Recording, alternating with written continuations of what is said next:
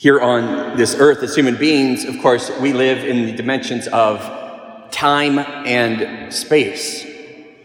Ordinarily, in the sacred liturgy, through the celebration of what we know as the mysteries, we are able to make present past events, bridging the dimension of time. So often then, we recall the opening words of the Christmas midnight Mass, that you make this holy night radiant. We say that every year on Christmas. And that bridges the gap of time that takes us back 2,000 years to the birth of Jesus. You'll notice, though, that here in the Christmas Mass in Bethlehem, the special missal that we use that is approved only for this particular church, there are lots of places in which I notice that the missal has been changed to talk not about this night or today a Savior has been born, but rather to say, you make this holy place radiant. Here a Savior has been born for us. In this holy land, we bridge that other great dimension of space. We no longer just go back in time, as it were, to these past events, but rather we get to go to the actual physical space in which these events took place, to be at the very locations of salvation history. As we gather here in Bethlehem, we hear of the shepherds, who again it says, who here sang their hymn. And in just a few moments, we'll go down and venerate the star where here Jesus was born. Those two great things that define us as people, time and space, our Lord Jesus Christ entered both of those. And on this pilgrimage, we too enter into not just remembering the past, but in a very special way here. The past is truly made present again, both through time and, in our case, in space as well. Now, it's a great joy for us to be able to celebrate Christmas Mass here in this space. And I remember when I first came here in 2006 as a young seminarian, all those years ago, I remember coming and having Mass in this church, and what an incredible honor today to be able to celebrate Mass at this altar and be in this church again as a priest, to be able to be one to make Jesus Christ present across time and space again through the beautiful gift of the Eucharist. So I invite us as we celebrate this Mass especially to be mindful that Jesus Christ, who was born here in the flesh 2,000 years ago, that flesh left this earth at the Ascension, right near where we're staying in Jerusalem. But the mystical body of Christ, his body, blood, soul, and divinity, will be born again for us today in the Eucharist at this Mass, as it always is. So we are mindful in this Bethlehem, the house of bread, that the bread of life, the Eucharist, remains present today, just as Jesus was in the manger. Now, we just finished the Christmas season, of course, in our calendars, and so perhaps it's not necessary for us to go over again the stories of angels and Jesus born in the manger and the more sentimental aspects, I think, that so often our Christmas celebrations at home, with all the parties and feasting and everything that goes into that, I think sometimes we can almost give ourselves into a sort of secular spirit with how Christmas is celebrated. So today I'd like to look at perhaps a little more advanced, I suppose, attitude around Christmas. And you are, after all, highly advanced theologians, or at least you are advanced in the understanding of humanity. And that's really what the great mystery of Christmas is all about. It is the God of the universe, the one who through whom all things were made, taking flesh and becoming one of us. The incarnation, literally the infleshment of the second person of the Holy Trinity. Now, when we think of Christmas, we often think of his birth in Bethlehem and his birth as a little baby. But today I'd like to focus on a book I was reading actually on the plane on the way over.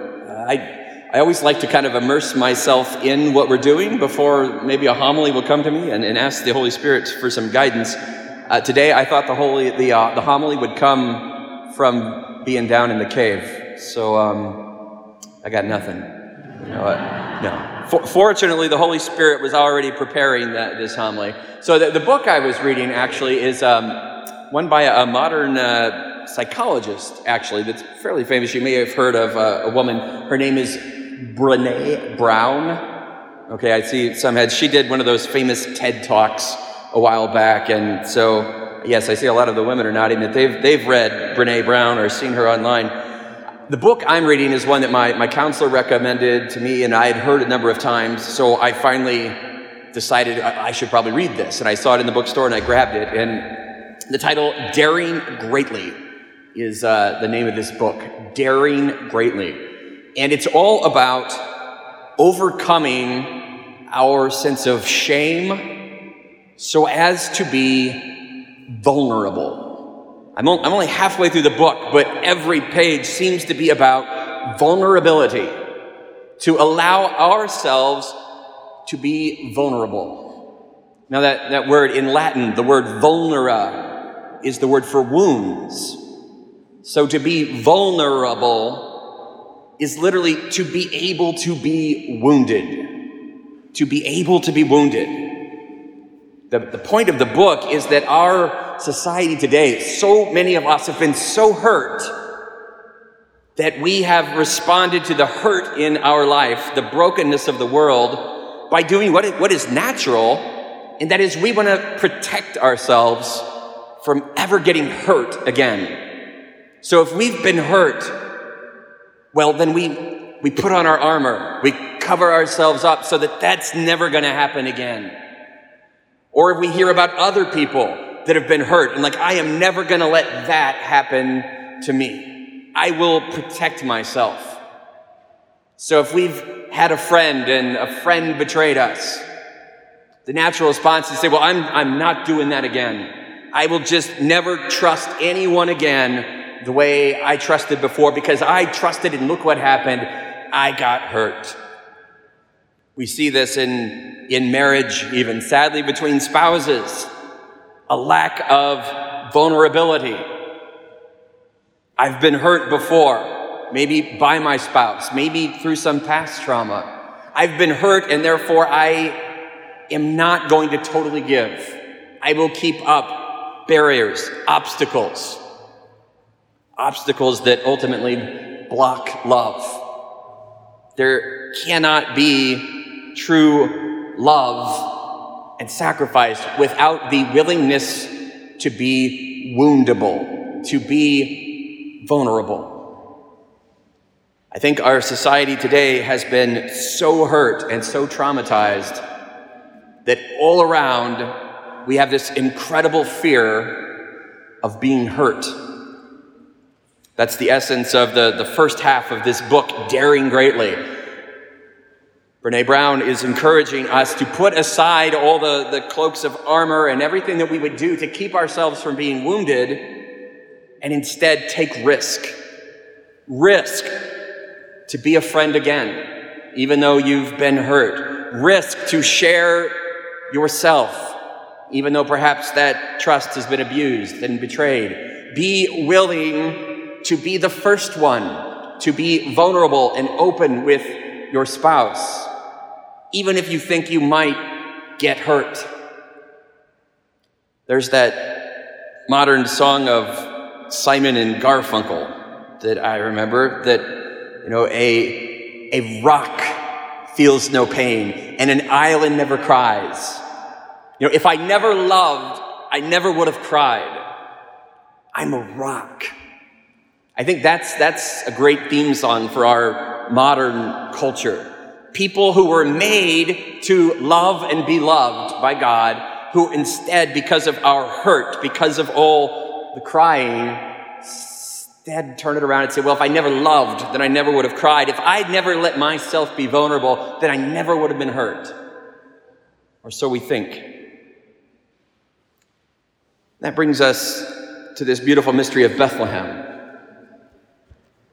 Here, God, I said, became one of us, took on flesh. God, we know theologically, was perfect in heaven.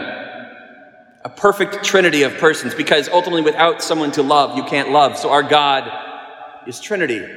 They can have perfect love between them. But there is, in my prayer at least, what came to me is that there was one thing in heaven that God could not do. It's that old thing, is there something that God can't do? Can God make a rock that's too heavy for him to lift? And, theological, philosophical impossibilities like that. But there is at least one thing that came to my mind as I meditated on this, that God could not do. And that is that when God, before the birth of Jesus, before the incarnation, although perfect in his Godhead, God could not suffer. God was not vulnerable as the Trinity in heaven before the incarnation. What happened here in Bethlehem is that when God took on flesh, now God himself, powerful over everything, allowed himself to take on a form in which he was vulnerable and could suffer. And what could be more vulnerable than a little baby, totally dependent upon his mom and dad? Now, we might think that, well, if we risk being vulnerable, then we might not see the consequences. We might get hurt. If I'm vulnerable, I might get hurt. The great story of the incarnation and love of God is that he knew he would get hurt, and yet chose to be vulnerable enough to take on flesh and become one of us. Jesus suffered for us, and he knew it would happen. In fact, it's precisely because he knew that we would betray him, that we would break our friendship with him, that we would not live up to match his love. It's because he knew that he would get hurt that he came. We will live this out as we go to the places of Jesus' crucifixion, his passion. But really it begins here in Bethlehem. We know the incarnation took place in Nazareth at the Annunciation, but really Jesus was well protected in the womb of Mary, the most perfect human being. But here in Bethlehem, as he leaves the safety of Mary's womb, this is truly where passion begins. It's here. Passio means suffering. It's here in the flesh of Jesus entering the visible world that he allowed himself to begin to suffer, to be vulnerable. And we see that right away, this little baby, God, is in danger for his life. Just a little ways away down the street is the Church of the Milk Grotto, where tradition says this is the house where Mary and Joseph lived in Bethlehem, where the Magi arrive. It says they enter the house. We'll see the cave in which he was born. There's a different word in the scripture. When the Magi come, they enter the house. The Church of the Milk Grotto is believed to be on the site of their house. And the tradition there is that Mary was nursing the baby Jesus and had to flee in such haste that some of her milk spilled on the ground, and the stone is all white there. Whether we believe the tradition there or not, what is true is that Jesus, as a little baby, was in danger, vulnerable, and had to flee to Egypt. I think as we come to Bethlehem, then, at the beginning of our pilgrimage, not only is it just appropriate that we start here where Jesus got his start, as it were, but I think it's also important spiritually for us as we enter into our pilgrimage. There are many stresses and things that push us and pull us. Our default reaction is always to try to put up barriers, obstacles to protect ourselves from what, as human beings, we naturally see as a threat almost of some kind. How appropriate then that here we start with vulnerability, like the Christ child on that first Christmas. You know, Mike is always talking in his rosary meditations about this, really what seems like almost a mission from the Holy Spirit to inspire deep friendship, good conversation, and pray the rosary together. What's the number one thing that prevents us from having deep friendship and good conversation? Well, it's a fear of vulnerability. I can't really be someone's friend if I'm not willing to risk being vulnerable with them. Why do we have terrible conversation? Why do we need a mission to have good conversation? Because most of our conversation is about things we don't even really care about or that don't matter. Because the things that really hit us intimately and deeply, if I'm to share that, I have to be vulnerable. And so what do? We talk about the weather and sports. But go Chiefs, right, Mike? Okay. Yeah, we dodge intimacy. Intimacy is what we're all called to. And we won't have that unless we can be vulnerable. To share our very selves with someone, to take a risk knowing that if I share this, what if they don't like me? What if they laugh at my story? What if they find my weakness repulsive? What if they can't relate? Share anyway. Take the risk. Be vulnerable. Simple as inviting someone over to your house to pray the rosary. Who cares what your house looks like? Look at where Jesus was born. The shepherds had no fancy house. Jesus had no fancy house. Rather, shepherds are vulnerable to the elements, the sky. Little Jesus was so vulnerable, they had to find a cave, the best they could do for him to be born. Where are you hiding? Where do you need to be more like the shepherds, more like the Christ child? Where do you need to be more vulnerable? As we come together then at the beginning of our pilgrimage, I invite you to be open to that. Where are you hiding? Where are you not showing forth your true self? Where are you called to deeper friendship and intimacy? That word, intimacy, is what we're all made for. It's at the root of love.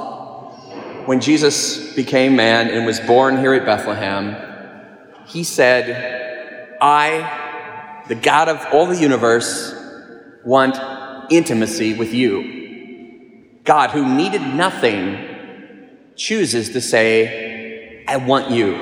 He chooses to say, even I need you. I will be vulnerable to you.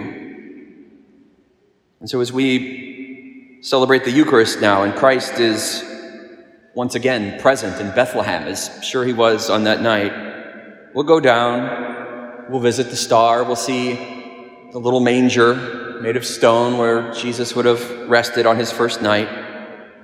And I invite you to think of just how weak and vulnerable Jesus would have been on that first Christmas. And know that he did that because he wanted intimacy with us. And now he wants us to have intimacy with each other and with him. What will our response be? We often think of ourselves laid on the altar in the Eucharist. See ourselves there offered in sacrifice. Here I might ask you to see yourself laid in the manger.